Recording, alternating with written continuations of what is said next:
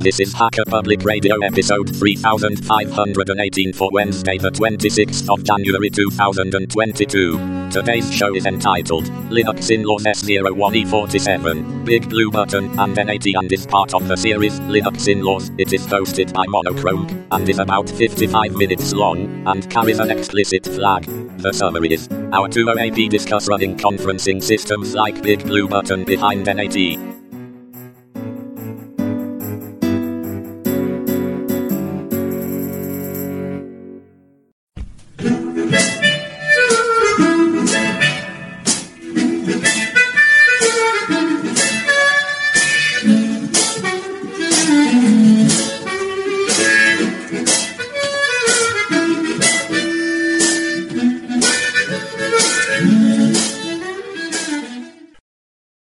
This is Linux Inlaws, a podcast on topics around free and open source software, any associated contraband, communism, the revolution in general, and whatever fancies you tickle.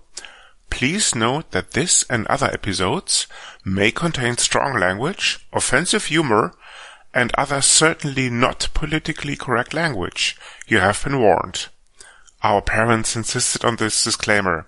Happy Mom? Thus, the content is not suitable for consumption in the workplace, especially when played back in an open plan office or similar environments. Any minors under the age of 35 or any pets including fluffy little killer bunnies, your trusty guide dog, unless on speed, and cute T-Rexes or other associated dinosaurs. This is Linux Inlaws, Season 1, Episode 47, BigBlueButton behind the NAT. Martin. Hello. I understand. How are you? Yes. Not too bad. And yourself? Not too bad. Yes. Perfect. Yeah. How is IBM treating you now that you've decided to join the Red Hat company? IBM. Yes. They used to do punch cards, but that was about 100 years ago, maybe more. Oh, you're the IBM fan. Martin, I may be an IBM fan, but I'm not that working for them yet. Well, you might be when Redis is taken over by You heard it here first, people. Full disclosure, I'm a Redis employee. Martin is not, because he decided to defect long ago. Am I right? There is no sign of Redis being bought by IBM or vice versa, I think. Publicly, yes, indeed. But there you go. That's fine. Yeah. Interesting. Still. Bound to happen one day or another. They buy everything, if it's not Microsoft. So. You mean IBM or Redis? No. Both Microsoft and IBM, they buy anything that moves, right? So it's there's still Google. Question of time. Yeah, Google they don't tend to buy too many things.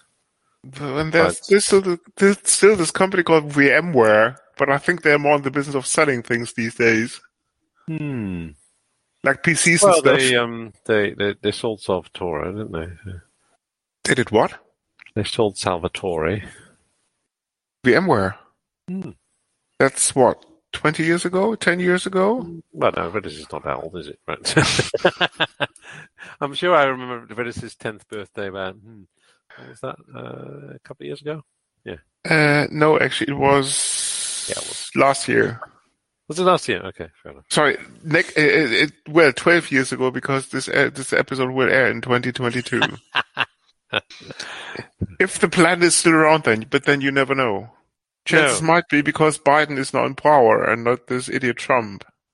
It's going to get worse, is it? Well, your guess is as good as mine. Look at it this way: they had Reagan for quite some time, right, and didn't go too badly wrong then. So that country has endured a lot. Worse. Yes, can be worse. Yeah. Indeed. Now, Martin, the topic for today is the black magic, rather, not just dark magic, but rather black magic of getting BBB behind to work a network address transversal setup. Translation, sorry. I believe so. Why don't you enlighten us about network address translation first, Chris? It has been around for ages. It stems back to the time when IPv4 was in full swing and there was a shortage of publicly available internet IPv4 addresses. So the idea was basically to accumulate or group, let's put it this way, devices in your home behind a router, and then the router would take care of representing all of the devices in your home network by a single publicly visible IP address on the outside, and then magically translating, hence the term NAT, translating the incoming requests or data packets rather to the individual devices where they came from. Say you open a website with your mobile phone. That mobile phone has an IP address as issued by your Wi-Fi capable router. If you're at home, indeed. Yes. Indeed, yes. I'm just talking about a domestic setup, of course. Okay. With that IP address, which is local to your Wi-Fi, comes a so-called MAC address, medium access control. It's a layer 2 address that uniquely identifies a device on the planet. In contrast to IPv4, which has how many bits? 32, right? No, more than that. 32? Four times. Yes, 4 octets, exactly. Yeah. Macs have, I think, 64 or 128. I think 64, right? 6. They have 6 elements. But they are not octets, are they? No, exactly. I think they have 64 bits. Wikipedia has probably the correct definition. Links maybe in the show notes. It's been a while anyway, since we've been to university. Exactly. The point is that you don't have to worry about the address space because there are enough bits in there. So essentially, the simplified version is that a router based on the MAC address will do the 48. Thank you very much. Will do the IP translation for you in terms of as soon as you get an IPv4 address or IPv6 if you chose to do IPv4 actually, sorry. As soon as you get an IPv4 address, you also, or the router also makes sure that he records the MAC address. So as soon as you open a web page on your mobile phone, the outgoing HTML GET request is of course encapsulated in a TCP packet. So the router then records that request and associates it with your MAC address. So once the answer comes back from the web server, it can look up based on timestamp and other magic, especially TCP TCP sequence numbers. Let's put it this way. It can associate the corresponding incoming packet with the MAC address and can forward that to your mobile phone. This is how NAT, as a network address translation, works in a nutshell. So the bottom line is that you can cascade essentially, or that you can field a public IP address to many local devices, which is the overall concept behind NAT. Mm-hmm. Very good. And now, why is that a problem for BBB and as in for BigBlueButton and friends? But maybe before we go into that level of detail, Barton, what is BBB? BigBlueButton is let's call it an open source alternative to your Zooms, Teams. It's WebEx, GoToMeeting, that sort of thing. Yeah, it's quite fully featured. Has many components. We use it for our recording right now. In fact, yes. We have handy whiteboards. We have video calling if we wanted to use it like that. And you can screen share, upload presentations, use it for pub quizzes, whatever you like. It's quite a nice piece. And yes, and the beauty about BBB, of course, it has only about 27,465 technologies incorporated. So it's quite straightforward and not complex. This is the important thing about BBB. Yes. But you'll be pleased to know that one of the main components of Redis is of BBB. It's called BBB Venice. It's Venice. It's and not the other way around. Yes. But I think this is optional, right? This is not mandatory. Yeah, it's really for communication between the various components. other NoSQL databases can be used. Mechanism, yeah. Yes, you can be. Yeah, no, true. So in terms of components, there is obviously the front-end piece, there is the audio-video side, there's the media server, database for various authentication type. You have different users and access rights that you can have on BBB. So it's a fully fledged application with many, many, many features. Really. And the plus side is it runs on a host of operating systems, namely Ubuntu 18.04 or sorry 20.04, the latest, I think. No, it doesn't run on 20.04. No. I thought it did. Yes. Wow. Okay. Well, for ages. So no Debian, no Arch, no Fedora. When we first started using it, which is probably a year ago, maybe. That was probably 16.04, right? Yeah, that was 16.04, which I'm still running, actually. Nice one. Especially considering my last upgrade of my main server. I'm not touching that one. Just to make my life easier. Yeah. So where were we? The challenges of running BBB behind a NAT, and why is that difficult? Well, I think, as you said, one of the main challenges of BBB is the many, many, many components because of its wide functionality, right? So you have, let's just run through the whole setup a little bit.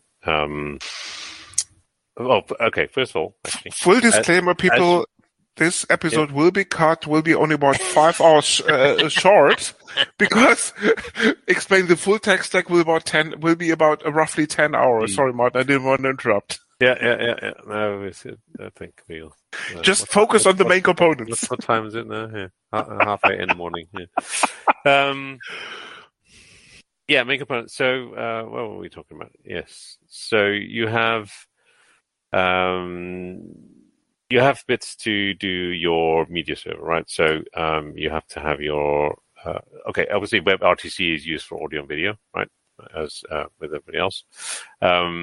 There is an option to use different, plug into dialing capabilities. It's quite extendable as well, which obviously we haven't done. But going back to the start, actually, so I'm running this on a 16.04 VM still on my main server. So, so very quick description of my setup. I obviously have a router firewall to the outside world. Then I have my main server, and that pretty much runs all of my things like mail servers. It runs Synapse. It runs BBB, and so on. Various other bits and pieces that need to be accessible from the outside world. Okay. So on that server, I run a VM running BBB. So what's nice about this is that clearly you could run BBB in the cloud, right? If you want to, then obviously you're paying money. Whereas, for the same amount of money, you may as well buy a cheap PC and run it yourself. And have more fun setting it up as well in the process, as we have found out. But yeah, running it in a VM means that the VM will have its own private IP address, its own firewall. It's essentially presented as its own machine on my private network. Okay. Which also means that I can redirect traffic from my firewall to it directly, should I want to. The alternative setup, obviously, is if you have, I think in your case, you have you're using Nginx in front of everything, and then just redirect, if I'm not mistaken. Is that right? When I used to run it, yes, but that configuration is long gone. Okay. Yeah, so that's the alternative, right? It's a slightly easier setup because you have one central access point where everything comes in, and you don't have to update your certificates in many places if you do it that way. But the advantage of doing it this way means that I can redirect anything from my firewall straight to my VM. Okay. So there is the so WebRTC is clearly used for the communications piece, which just means that you have to have a certain amount of ports redirected to your BBB server. Fine, that's all straightforward. But it really comes down to what's presented to the outside world and where. So for many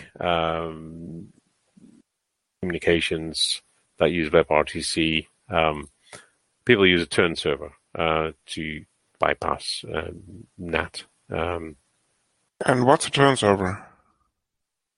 A turn server is really a where your client connects to the turn server rather than straight to your endpoint. So it's an intermediate, really. So it's a discovery thing. What's it stand for again? Surely it must stand for something. Traversal of something. Details, yes. Details might be in the show notes. Yes. Very good. It's essentially a discovery component, like Bonjour in the Apple world. Blimey, yes. Wow. Does that still exist? Ask Apple. I don't know. It came about with an ancient version of OS X. Yes. But I'm not so sure. But I think it's still around. Yes. You think? Okay. Anyway, it doesn't matter. I just remembered seeing that like 10 years ago. Anyway. So content server basically is able to tell you what devices you can reach behind said network. Fences, gardens, garden walls, walled gardens, whatever you want to call it. Yes.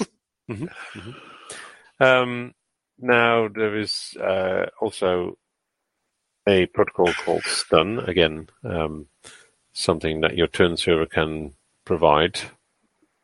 Again, we'll have to look at what it stands for. The T for traversal, clearly. So that's the stun protocol that allows you to bypass firewalls, etc. Now, with BBB, what you can do is so the turn piece takes care of the let's say the negotiation, the comms for WebRTC, right? Now, what you can do is set up your own, which then means making that publicly available and exposing that piece to the outside world and negotiating it that way. Or you can use a publicly available turn server, like provided by the likes of Google, for example, which makes life a lot easier, so you don't have to run that as well. So that's one of the things to consider. By the way, the BBB documentation is pretty good on the website. If everything works. When it doesn't, then you're kind of on your own a little bit. And or for want of a better expression, you're fucked. No, you need to resort to more drastic measures, in-depth investigation of how all stuff works. Because there are so many components, right? There is FreeSwitch, there is QRenter for the media server. There's all these pieces that need to work together. Turn off. Obvious. By the way, turn stands for traversal using relays around NAT, and stun means session traversal units. Session traversal utilities for NAT. Ah, thank you. Yes, excellent. That will be without acronyms. Which is, by the way, on a side note, a topic that they teach in schools these days. But do they now? Excellent. We're making progress. Quite surprised about. I mean, the problem, of course, is that this is of central importance for each and every person that wants to host their own BBB instance behind their domestic router setup, right? Because this is NAT. I mean, NAT is the modus operandi for many, if not all of them. Unless you're running your own IPv6 connection, and for Zoho routers. So each and every time you set up a in infrastructure like this, like that, you are facing these issues. Yeah. And yeah, with WebRTC, you want direct peer-to-peer communication, which behind a NAT is not that straightforward. So, which is exactly why turn servers are in place. And I started out using my own turn server because I think I used that for Matrix to start with. But it's an optional component, yes. Yeah. For the reference implementation called Synapse. Or Synapse, or whatever it's called these days. Element, who knows? Yeah. Well, Element's front end. Yeah. But yes. So, where were we? Yeah. So basically, the turn server is doing the forwarding, right? It's your intermediate that can do this for you. Now, then we come to the bits and pieces that do the say the voice conferencing piece, right, which we are using right now, which is facilitated by FreeSwitch. You could also, in theory, plug it into voice over IP phone things, but with extensions. But obviously, clearly, we don't need to do that. It's it all makes it far too complicated. But yeah. So when we go back to the pieces that we have, so okay, let's go back. So we've got WebRTC to take care of the audio and video directly. We got FreeSwitch to do the WebRTC audio piece, and we have Curento for the camera side or the video side, as well as the screen sharing, those kind of pieces. Okay, so you have a lot of different bits and pieces that are running as independent services on your BBB instance, let's call it something like that. BBB does come with with a handy conf utility which checks certain things, but sadly that doesn't catch everything. So it's a start, right? If BBConf flags something up, then clearly you want to start with that. But even if it says everything is happy, you may still not have any audio, for example, things like that. Okay, so your WebRTC endpoints. In my case, I use the Google Turn server because it's publicly available. It always works, and it saves me from setting up a lot of things. Then there are the for FreeSwitch, there's the IP addresses that it presents to the outside world, which are of relevance. So there are two different ones, which are the RTP IP and the SIP IP, which would be, which in my case are the IP of my outside world IP address, right? So that's what's presented and makes them accessible. So whereas, for example, all these components talk to each other, right? So we have outside world talking to components of BBB, but then we also have components talking to each other within BBB. So we have FreeSwitch, we have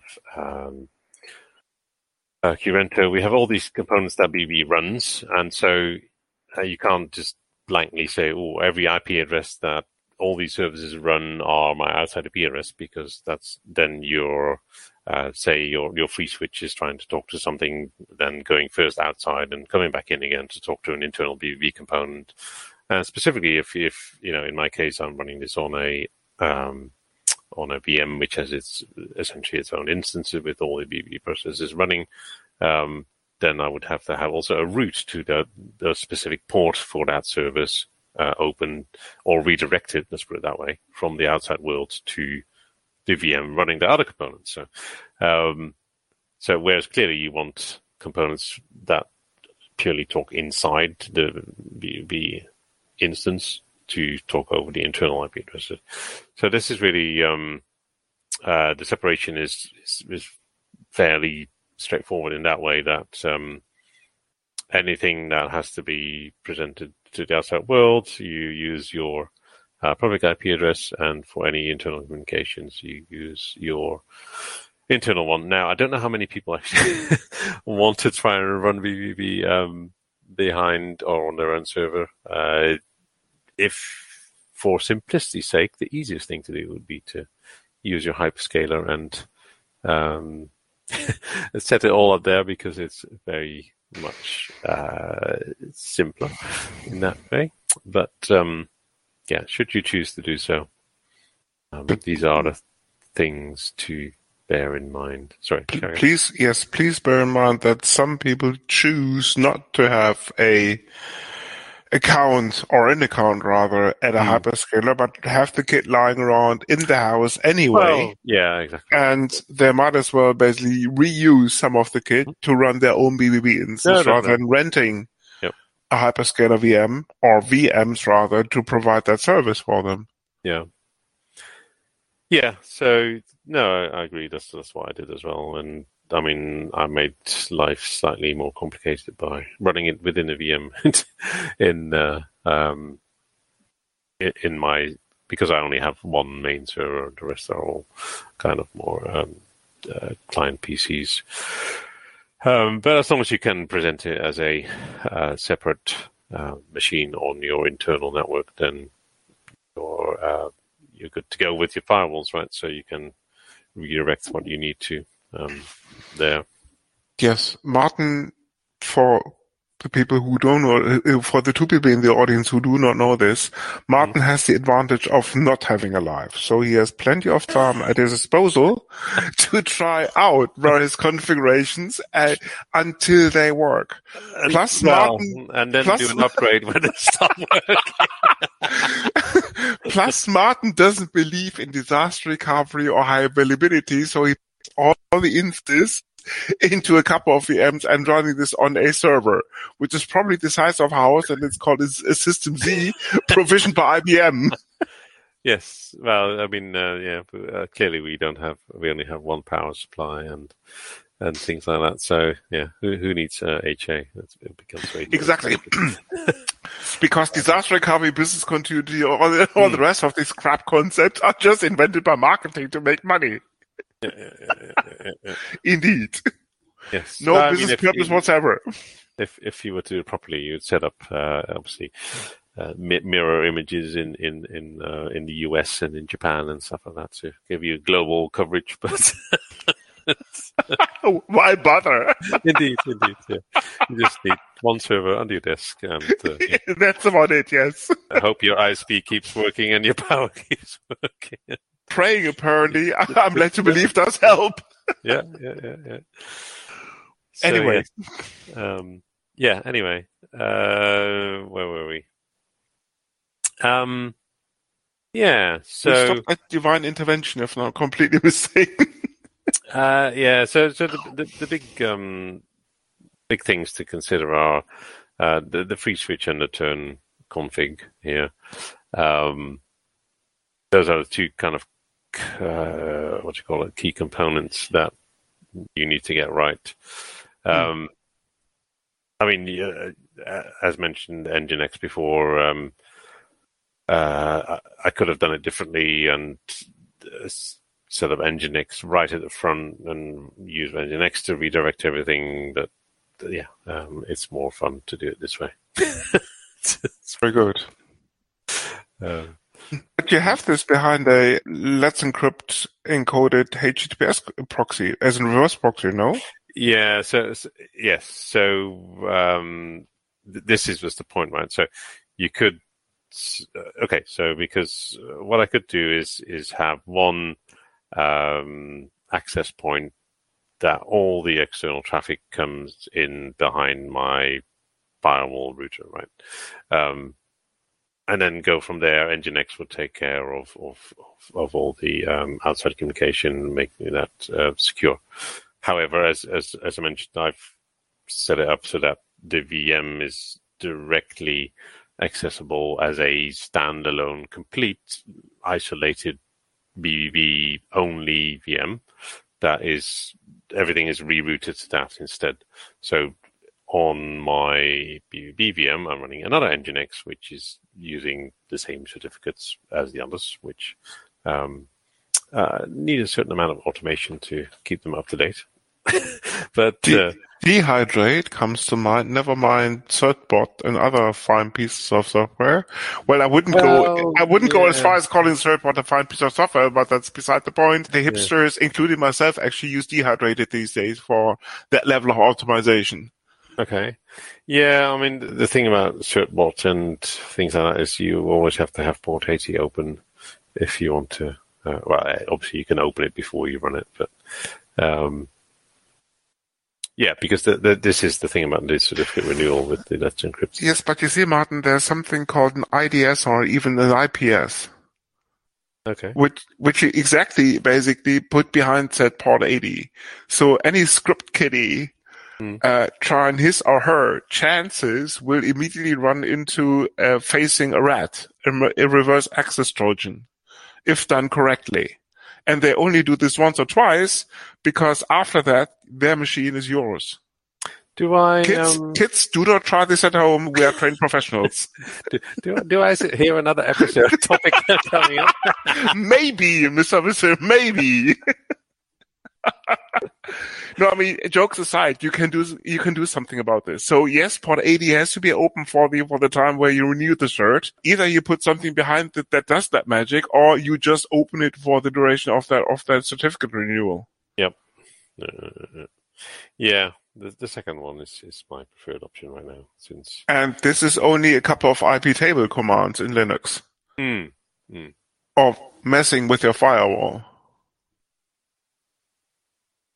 Yeah, so you can do it two ways, right? You can have your firewall open at port 80 and then use your machine firewall to open and close as required, or you can automate your firewall port opening. But the first option is clearly easier.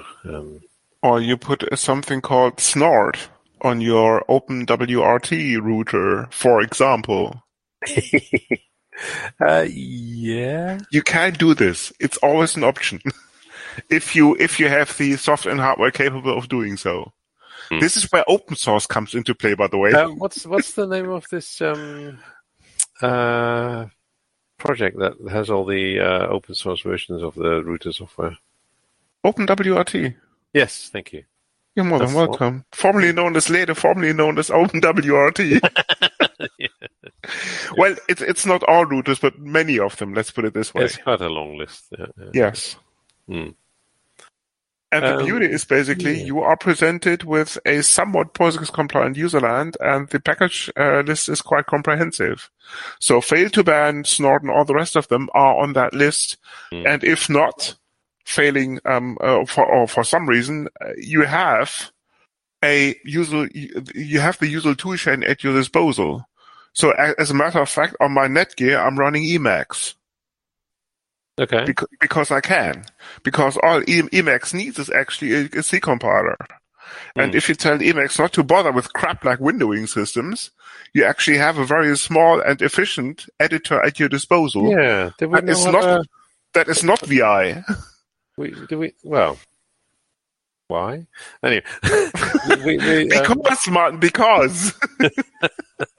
Why would you use anything than VI else? Anyway, we had a recent comment about desktops and how bad they were. But, because Martin, before we go into that question, let me answer yours. Okay. Because it's an editor and not a pain. It's quite simple. It's only the persistent people that plus the fact that VI to their advantage. Yeah, right. They are also called OAPs. As in the oldies of the world. hey, people that came from what was it, Ed before? They were amazed and by VI, right? Oh It was the dear. future. You see, in contrast to VI, actually, proper operating systems like Emacs come with a packaging management system, with a package manager. Alpa comes to mind. VI, I think, is still lacking that Alpine, feature. yes. Alpine. Interesting. Sorry, Alpa, not Alpine. Okay, sorry. Alpine is a Linux distro, and Alpa is actually an Emacs Lisp packaging archive or something like this, as a proper packaging, as in proper package management system. Okay. Yeah, no, Alpine. The front end part of BBB runs in a Docker container, which is running on Alpine. Correct. By. Hence the magic word container, hence the additional technology component in the stack, namely Docker. Indeed. As it so happens. Yes. And if you run into an issue with not related to BBB behind the net, if you do run into an issue with recently with BBB and GreenSwitch saying that your secret isn't configured properly, all you need is a Docker pull of the Docker container that runs GreenSwitch to update that, because the root certificates are out of date rather than your setup. So essentially that means recreating the container. Yes. Because you're putting down a new image. Mm-hmm. Fine. Great. Again, that was a bit of a pro tip. Pro tip, yeah. So before you spend an hour looking at why is my secret changed? It hasn't. So you see, people, if you have too much time on your hands, BBB is the way to go behind the NAT. Yeah. Yes. Yeah. Yeah. But apart from that, it's a great piece of software, and it does many, many, many things really well. So. Yeah, full disclosure, we had, what's his name again? Not Douglas, somebody else. I'm going to cut this out anyway. We had the project manager. Frank. Was it not Frank Karlichuk? No. Doug? No. Doug something, I think. Not Frank. No, Fred. No. Fred something. Fred. Yes. We had Fred, the project manager or product manager, whatever it was his denomination. It's about on the show about a year ago. It has been more than interesting, let's put it this way. And full disclosure, jokes aside, we still use BBB as our main vehicle to record this podcast. And never mind what Martin or myself say. Full credit to the project. It's a great piece of software. Never mind Martin slacking. Adopted by many government organizations. Yes, like the NSA, like the CIA, like what's called GHQ or something in Great Britain.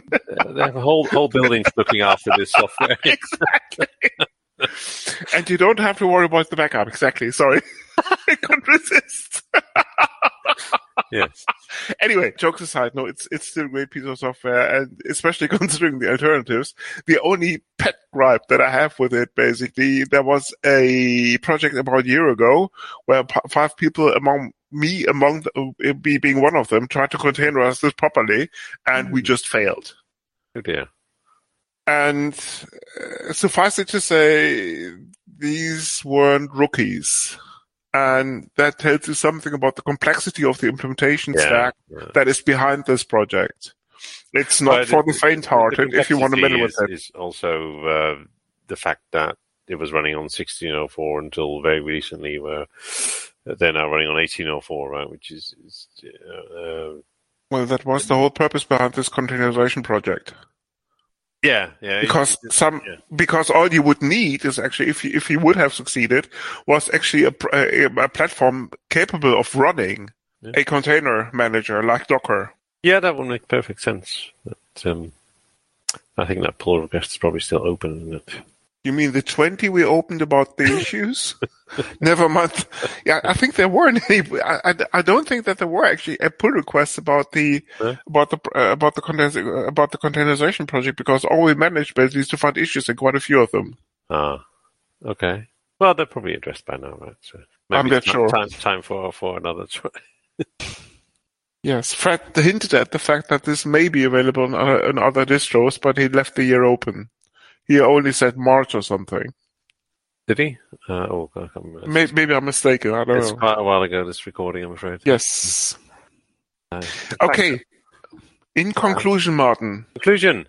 What do you think were the biggest challenges apart from the certificate renewal? I'm joking. Significant is a pain, yes. No, biggest challenges are really, you can't rely on the with a single piece of software that is kind of not consisting of many pieces. You install it, you configure it, it runs, right? Whereas there are so many moving parts with BBB that you have to understand how each piece works if you're trying to, rather than being just blindly following the instructions, you have to get to the bottom of why things are the way they are suggested, and then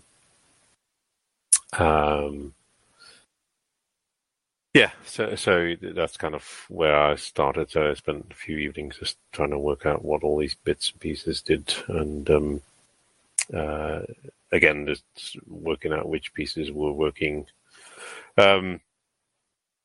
But also, I mean, my setup is not the easiest, to be fair, in theory.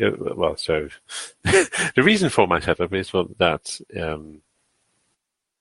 one, I like it, but two, it's in theory it should all be straightforward. But when you start introducing a complex piece of software like that, then it is no longer straightforward. So, yeah. By the way, did you come across any good tutorials or other documentation that made it easier to set this up? There are a few bits and pieces on things like FreeSwitch and WebRTC, which clearly with your background you don't need that, but if you don't know the basics of the WebRTC architecture and how it does things and what a turn server does and all these kind of things, right? Those are the things that you then need to understand in more detail. So essentially, yes, you have the architecture of BB, which is the documentation is really good in that way. That it describes all the components well and what they do. They have a paragraph on each. Then you have to, rather than going through the instructions saying, you need to open port so-and-so, when you need to set this value to that, you need to understand why these things are being done that way, and if that applies to your situation, which then means that you have to understand what FreeSwitch does and what WebRTC does and what a turn server does and things like that. So, but I mean, it's all good learning, really, if you're interested in these kind of things. I would suggest. So if your objective is to run it, then but if you're interested in learning these kind of things, then it's a good mechanism to learn it, because in a way you have to. You haven't got a choice but to understand it properly. But you set it up on your own VM, right? Mm-hmm. Are there any pre-configured distros running BBB? Do you know? Like OpenLX, for example, for Kodi or something like this? In the absence of any working containerization of the project? I don't know, actually. Interesting question. No, so I just set up a blank 1604, installed and configured BB from scratch on that. And then, I mean, in fairness, when I did the same about 1.5 years ago, the setup script was awesome. Basically, it took a look at the existing configuration of the 1604 it was running on and pulled down all the packets required, set up the Docker instance, pull down the images, create the containers, all the rest of it. It took about 20 minutes on a quad-core instance, on a virtualized quad-core instance, but it basically, it's down to the level of, you just tell me where your certificate is or what your Let's Encrypt account is, and I'll do the rest for you. Yeah. It's quite amazing. Yeah, no, agreed. And as I said, the conf script which you're talking about, it also has the check options. There's many options to go through your configuration. So it's they've tried to make it very user friendly. In my case, it wasn't enough to get it set up completely, but in many cases, it probably will if you have a. As I mentioned, if you have a single machine, that's where you have, your hyperscale instance, for example, then I'm sure you wouldn't have to do much at all to just run the install script and open a few ports, and you're up and running. Exactly. I mean, as long as you stick to a standard, whatever that is, installation, you're kind of you're off to the races. At least that was my impression, basically, when I installed it on the VM, as I said, about 1.5 years ago.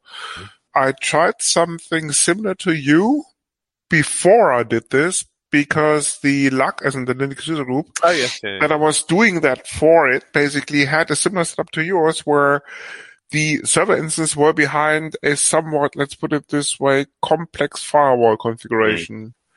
And that was similar to you, and that was a nightmare. So I said, screw that. I'm gonna go I'm gonna hire a VM by myself. So I ponied up the money, but they didn't have any NAT or firewall restrictions.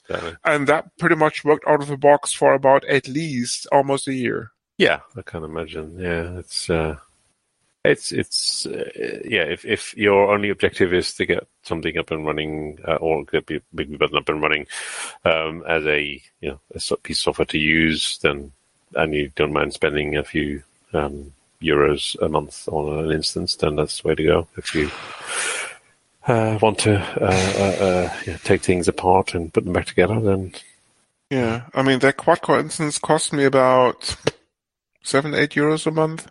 And we only used it for a year, so I was quite happy with that. Yeah. But in contrast to that, the research project associated with the former approach didn't really check out, because at that time, for a number of reasons, I didn't have the bandwidth at my disposal. Hence this is it, right? Yeah. Yeah. Hence this notion of getting this properly into containers about a year ago, which we obviously failed with. Yeah, it's a shame. But maybe this has changed, and if you know about a proper solution to this, please get in touch. The email address is feedback@linuxinlaws.eu, because if you manage to put this into containers, we will have you on the show. And that's not a threat, that's a promise. Because I know quite a few people who are eagerly looking forward to that thing working. Yeah, there we go. Any passing remarks, any final remarks rather, sorry. Well, I think maybe since it's more than a year, the Frankfurt Lug should have a second attempt at this. No? Well, you see, the beauty is that we are now back to the 7G approach. If you think 5G is modern, you add just 2G and you arrive at 7G. And that's exactly what we're looking at. Okay. So we are back to physical meetings. I'm happy to report, at least for the remainder of the year, come November. Yes. So no virtual nonsense required, I hope. This is true. Yeah, excellent. So where is the next meeting? We're currently working on this. Probably back in the old haunt. All right, there we go. So anybody want to join the Frankfurt Lug? Go to the old haunt. Yes, details will be in the show notes, like the URL and all the rest of it. But anyway, no, haunt as in gathering place. Yeah, fair enough. And yes, we just since we don't have any feedback, apart from the usual one that Martin's during the last couple of episodes, that Martin's voice was quite low. But I'm almost tempted to add that he's married, so but we won't go down that route. Anyway, Poxes. Yeah. As in Picks of the Week, yes. You mentioned a movie the other day. I did. It is called Parallel or Parallels? Details maybe in the show notes. Parallel, what is it about, Martin? Parallel.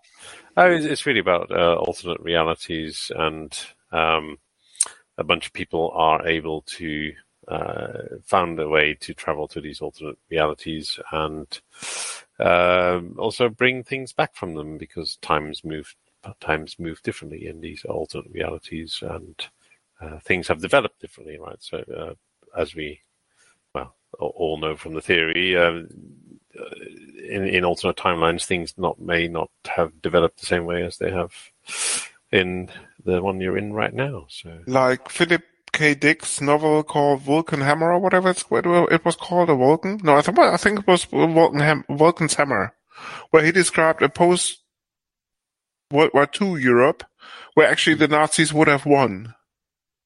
That sort of thing? Yes. Yeah. I mean, that's an example, right? Yeah. Okay. Of an alternate. Yeah. Or Great Britain, deserving that name now, when Maggie Thatcher really failed with regards to the Welsh miners. Well, we're ancient history now, I know. Talking about boxes of the week, there is also I also watched the Maggie Thatcher movie, Iron Fist. Iron Lady. Yes. Sorry, I think those kind of movies are not for our audience.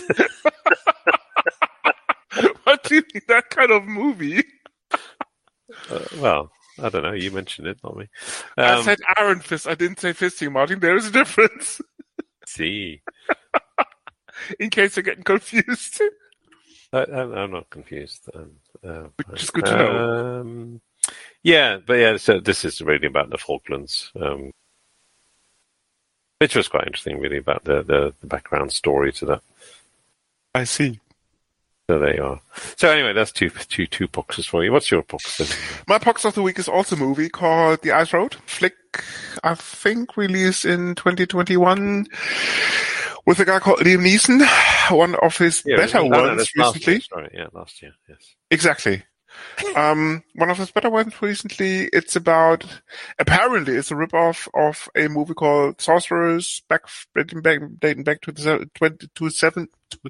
77.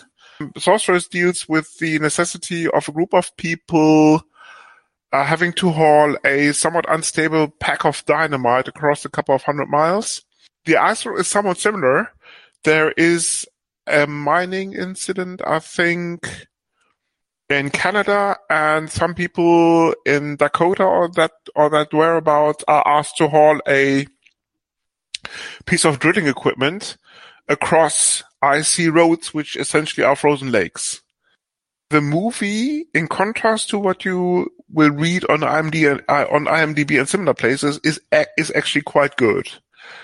I think IMDb rates it at 5.10. I would sort of give it a 7, if not more, because the acting is good. The action is quite superb for such a low-budget movie. Leeson manages to portray his character quite well, I'm tempted to add. Plus the fact there is a rather twisted turn of events, suffice it to say, that is not quite visible from the outset. So stay tuned. As I said, I would at least give it a 7 in IMDb terms. And that's my box of the week.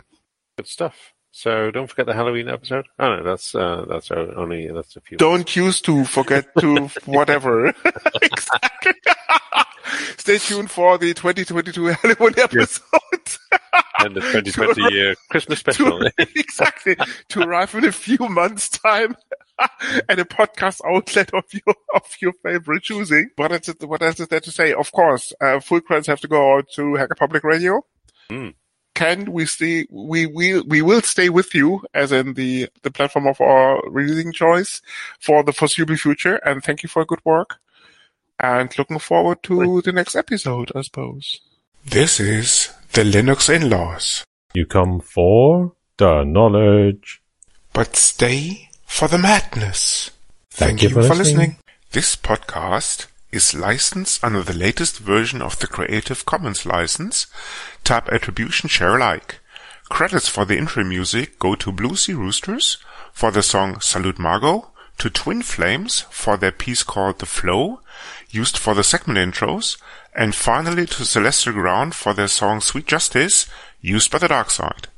You find these and other ditties licensed under Creative Commons at Jamendo, a website dedicated to liberate the music industry from choking copyright legislation and other crap concepts.